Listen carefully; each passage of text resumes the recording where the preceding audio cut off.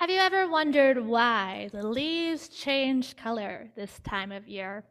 Why the green turns to red, yellow, orange? This story I'm going to tell you this story I'm going to tell you this morning is from a long, long time ago, from the indigenous people of the Great Lakes region, Wyandotte land. This is the story of why the leaves have many colors. For you see, there was a great battle between deer and bear in the land of the sky. The land of the sky above us was ruled by a council of animals of many shapes and sizes, all except for one, deer. One day, deer crossed the rainbow bridge to the council of animals, and bear found out. Now, see, Bear was proud, arrogant, and selfish. And when he heard Deer had crossed the bridge without his permission, well, he got very, very mad. I shall punish the deer! Bear roared across the sky. He leapt across the clouds up onto the shimmering rainbow bridge. Where is Deer? And he found Deer standing there on the glowing colors. Why did you come to this land, Deer, without asking for my permission? Well, Deer replied, I will only answer these questions from Wolf. You, Bear, have no right to speak to me like that. You have gone long enough being so aggressive and making trouble for the Council of Animals. You shall never do that again. The deer shook his head, showing off his huge, sharp horns. His eyes burned as if a fire was inside him. Well, Bear was not afraid, for his claws were long and sharp. He stood tall, ready to fight. His deep growl filled the air, sounding like thunder. And the struggle was long and intense. Deer rammed his antlers into Bear. Well, the animal council heard all this commotion. Wolf ran to the rainbow bridge. Stop! The dreadful fight stopped at once, and both Deer and Bear took off in different directions, for all the animals had to obey the wolf. As Deer ran quickly, the blood of the bear dripped from his antlers and fell down to our world below upon the leaves of the trees. Some were red, some were yellow, some brown, some scarlet, and some crimson. And now, each year, the trees of our world take on these colors and fill the world with beauty. The Wyandotte say that the blood of the bear has been thrown from the sky to the trees, and that is why the leaves have many colors. Please.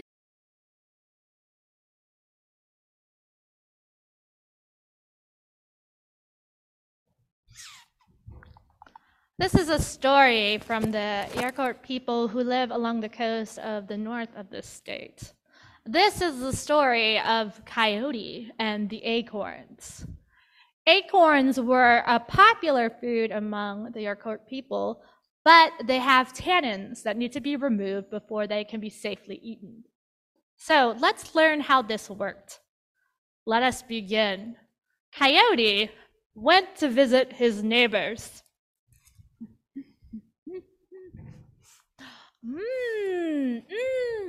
Oh, what delicious sour acorns, neighbors. I know you know how to make everything. How do you make these sour acorns? You put a little water on them and press them down, and about 2 days later, you look at them. Yeah. I don't believe that. How are they really made? That's how they're made. No. Tell me how they're really made.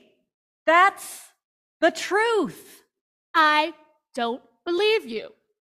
Tell me how they're really made. Fine.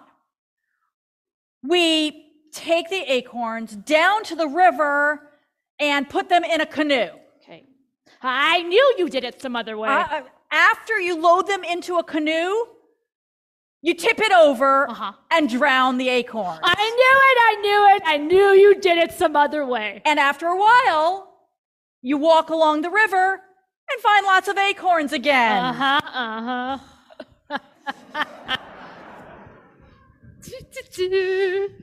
Coyote, happy, returned home to his grandmother to tell her about the sour acorns. Hey, Granny, I know how to make sour acorns. Yes, you damp them a little and press them hard. That's how they get sour. No. I know a different way to sour them. So you see, you take the acorns to the river, you put them in a canoe, and then you drown them. What? Oh my gosh. Come on, let me show you. So Coyote took Grandma down to the river, and there they found some acorns. And while Coyote was putting the acorns into the canoe, I was hiding some. Coyote drowned the acorns. When he went to the river to retrieve them, he looked everywhere. I can't find them anywhere.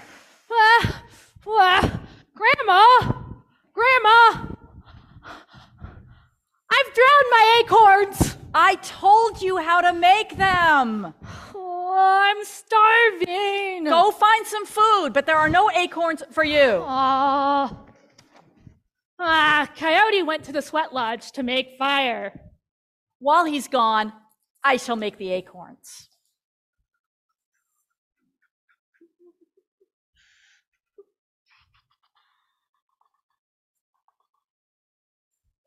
Some days later, when Coyote returned, he smelled the acorns.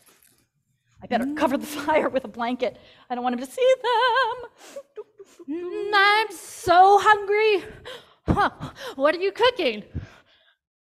Nothing. You're cooking something.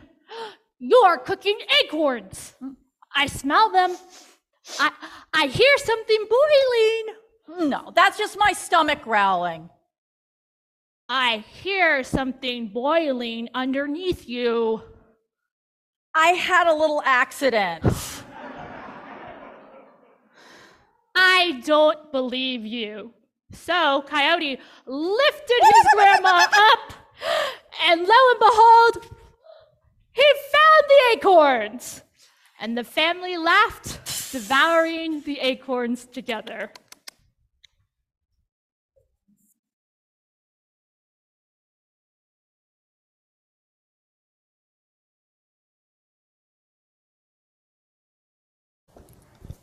Around this time of the year, we start to see these cornucopias everywhere.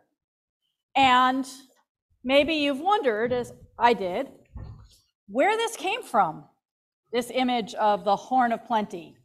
So we have a story for that.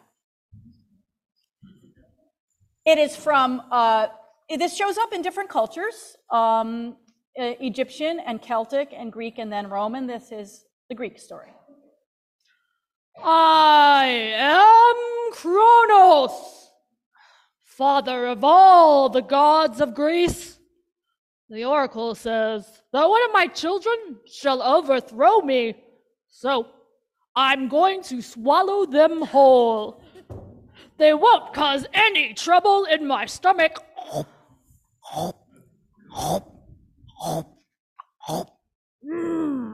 Oh no, I'm about to have our 6th child and Kronos has just swallowed the first 5. I'm going to take this one somewhere that Kronos can't find him. Let's see. Here's a cave. I'll leave baby Zeus here with sacred dancers and warriors to beat on their shields outside, so if he cries, Kronos won't be able to hear him. And he'll have wonderful nurses, Adrastea and Ida.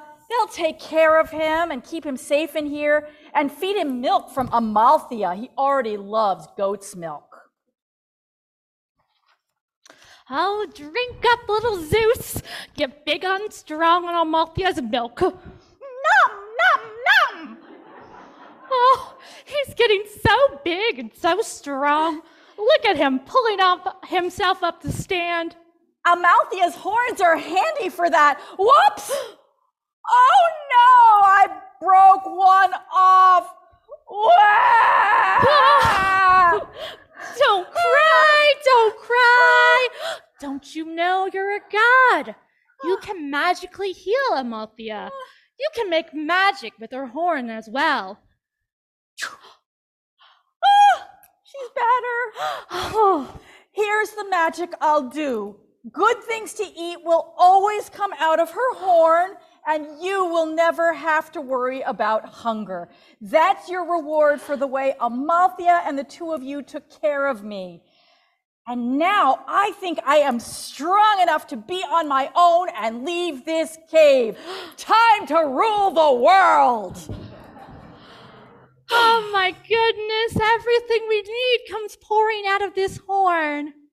And that is why it is called a horn of plenty. It's from the Latin, a cornu, horn, copia, abundance, plenty, more than enough, a cornucopia. Thank you, Amalthea.